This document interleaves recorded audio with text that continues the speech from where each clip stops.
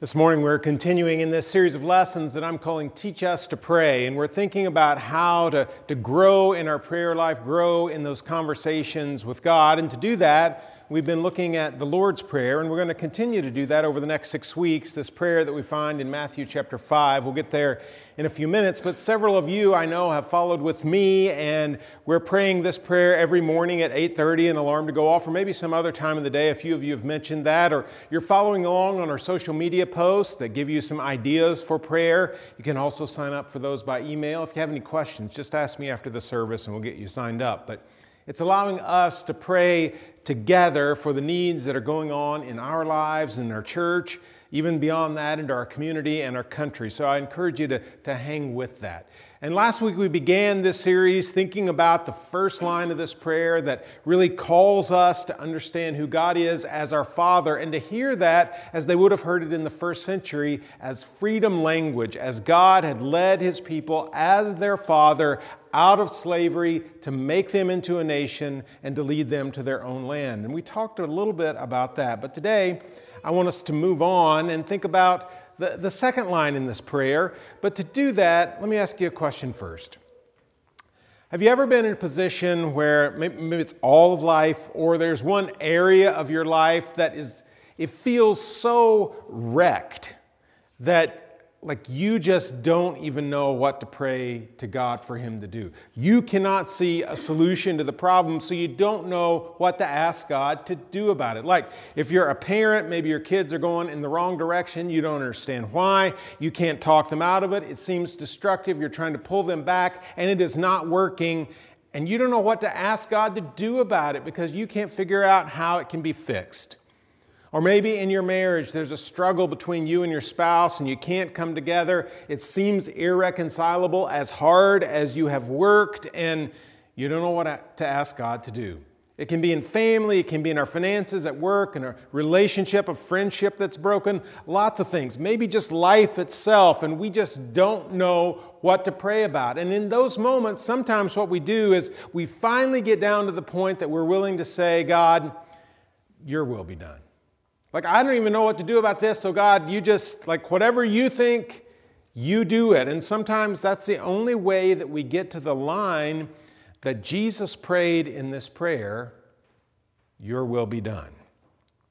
Now that can happen on a personal level, but it happens in larger areas as well, whether it is a church or a community or even a nation, right? I mean, what we've been through in the last 2 years, it's unlike anything that we've lived through before. We weren't expecting it, didn't feel prepared for it, and then suddenly we were in the middle of it. And there were times when lots of us were thinking, God, I don't know how this works out. I just wish it would go away, but you just please deal with it. Your will be done. And the thing is, we're not the first ones to find ourselves in a situation in which we want to say, God, your will be done, because we don't know what to do. We look back to the people who heard Jesus pray this, and they looked in their history and saw what we talked about last week, God leading them out of slavery, freedom talk to say, Our Father in heaven. And He did that and made them into a nation, gave them a land, gave them a king, but the kings disobeyed, and then the people were scattered, taken off into captivity. It's almost like the story had come full circle, and suddenly they were nearly enslaved again, in captivity, serving another power. Eventually allowed to come back in small groups, and still ruled by vassal kings and the rotating empires that were around them. But in the midst of all that, God had prophets who spoke for Him. And the message of God's prophets was don't give up. God is still at work. He will send a king. He will reign on earth. There are powerful things yet to happen. But then the prophets seemed to stop speaking. And for over 400 years, by the time of Jesus, the people had not heard these promises repeated. No one was talking about the kingdom of God. No one was talking about God reigning on earth. And then came Jesus. And this is how Mark introduces Jesus' ministry. These are the first words that Jesus says in the Gospel of Mark. We find it in chapter 1, verse 14. After John, that's John the Baptist, was put in prison, Jesus went to Galilee proclaiming the good news of God. Here's the good news. The time has come, He said. The kingdom of God has come near. Repent and believe the good news. The kingdom of God has come near. And that's what we hear Jesus saying. We hear him saying, the kingdom of God is like this. And then he tells a story that we would call a parable, and it explains what it means. But even now, we're a little lost on what that's all about. What is the kingdom of God, or as Matthew calls it, the kingdom of heaven, interchangeable language? If it was so important to Jesus that the first words that we have recorded from him in the Gospel of Mark are, the kingdom of God is at hand, if it's that important, what does it mean? If that's what Jesus came to do, what are we talking about? Well, the people who heard him had some ideas about this. And those ideas came from those Old Testament prophets who had talked about a coming king. And one of the places that we look to see what the prophets say are in the words of the great prophet Isaiah. And in Isaiah 52, he talks about this coming king. And we'll see from a few verses we're going to read in this chapter what he says about the coming king and what it's going to look like. He's looking forward, and this is the way the people will feel when they see God at work. Verse 7, how beautiful on the mountains are the feet of those who bring good news, the gospel, who proclaim peace, who bring good tidings, who proclaim salvation, who say to Zion, which is Jerusalem, your God reigns. God is on the move. He is sitting on the throne. The kingdom of God is being ushered in. We skip down to verse 9. Burst into songs of joy together, you ruins of Jerusalem, because Jerusalem had fallen apart. For the Lord, Yahweh, has comforted his people. He has redeemed Jerusalem. The Lord will lay bare his holy arm in the sight of all the nations, and all the ends of the earth will see the salvation of our God. God is powerfully acting, Isaiah says. It's coming. And the people of God will rejoice in this. And so it was in this consciousness that Jesus began to pray. This sense that God was waiting to act. And Jesus is saying when he prays this prayer, God is finally acting. And we see it all the way over in Matthew. We read it last week. Jesus say this. This then is how you should pray. You see, he picks up right in the middle of this teaching in the Sermon on the Mount that we find in Matthew 5 through 7, this extended teaching on prayer, and he says, this is how you do it. Our Father in heaven, hallowed be your name. Your kingdom come, your will be done on earth as it is in heaven. Give us today our daily bread, and forgive us our debts as we also have forgiven our debtors.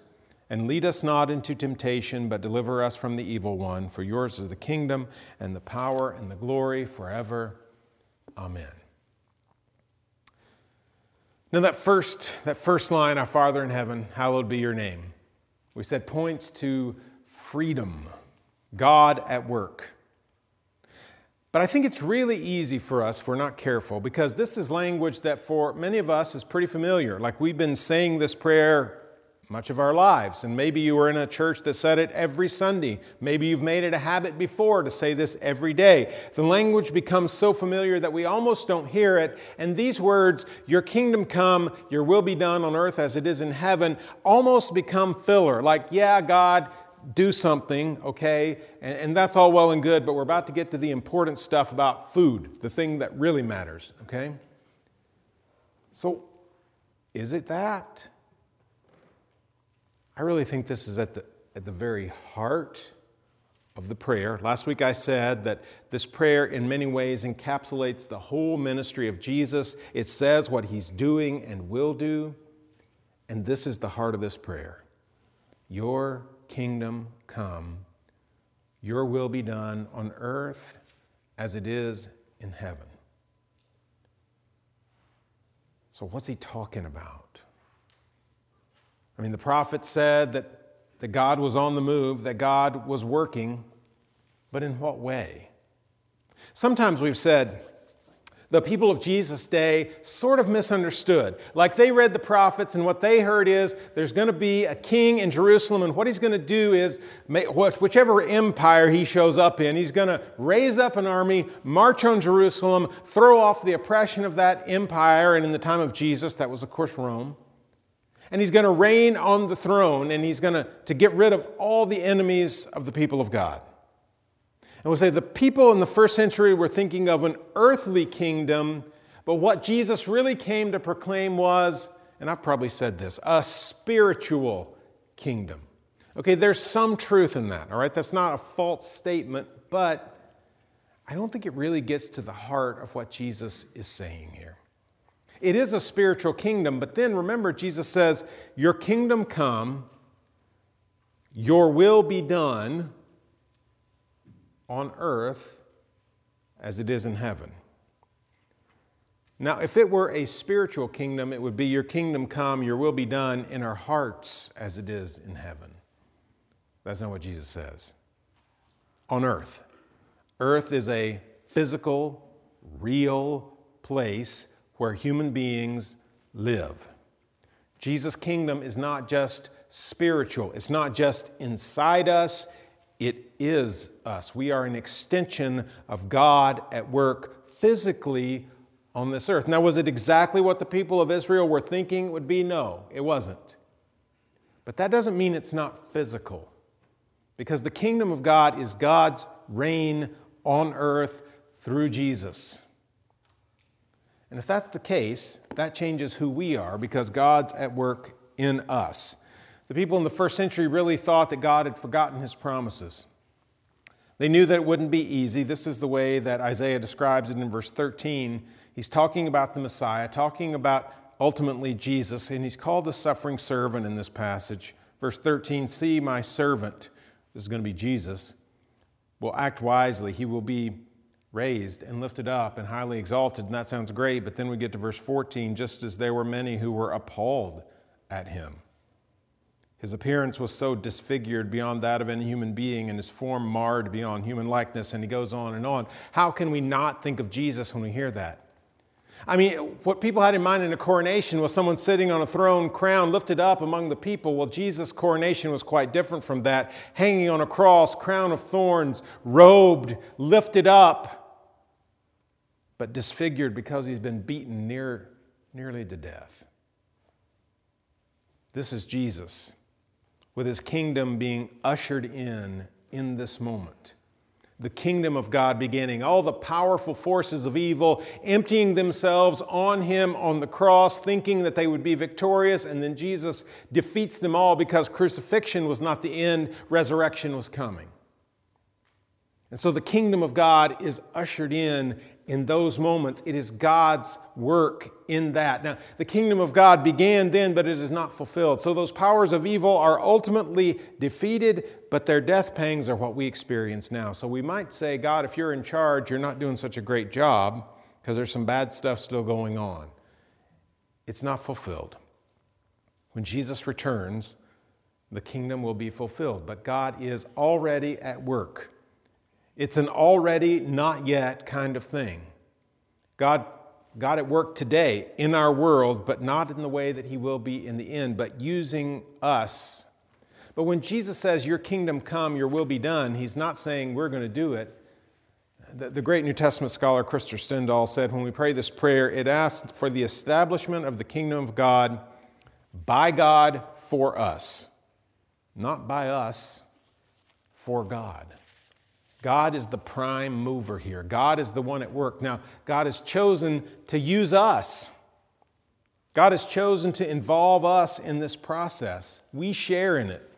When we proclaim truth and justice, and we love people, and we forgive people, and we show compassion, and we seek out true beauty in our world, we are participating with God in his reign among us.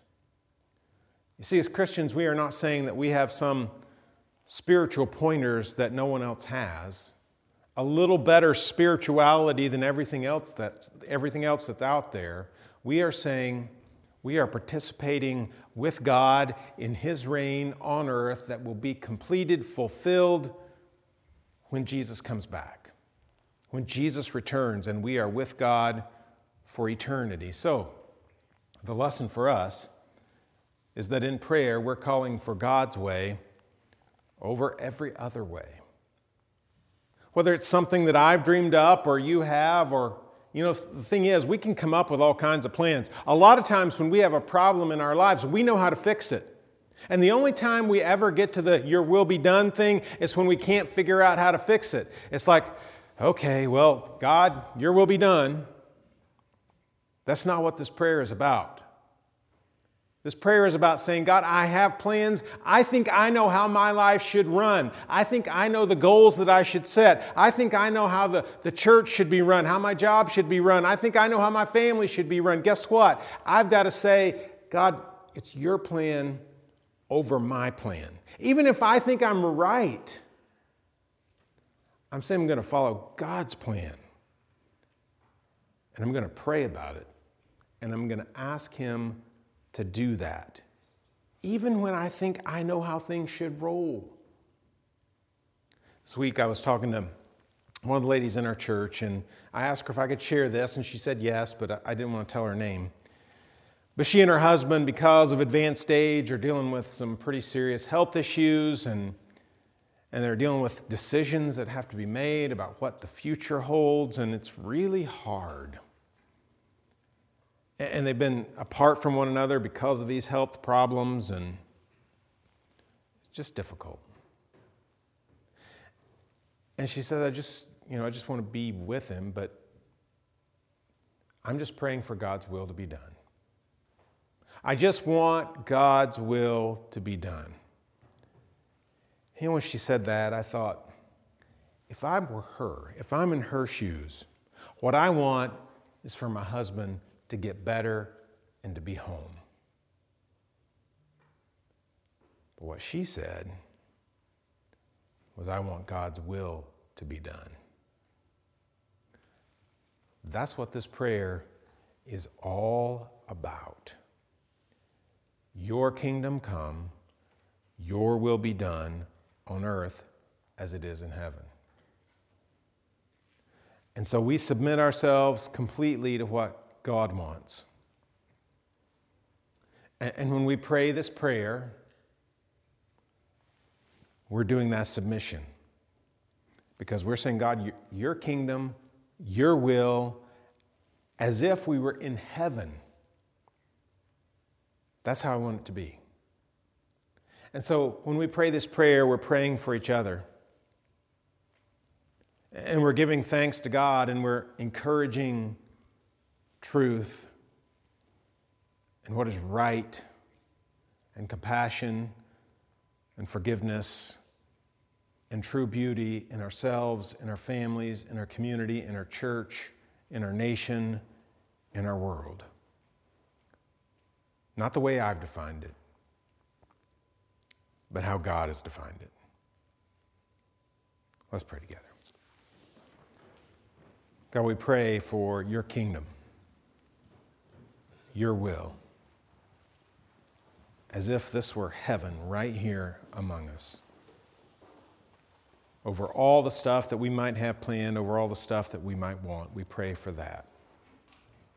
We pray it in Jesus' name. Amen. Let's stand together. We're going to continue to worship.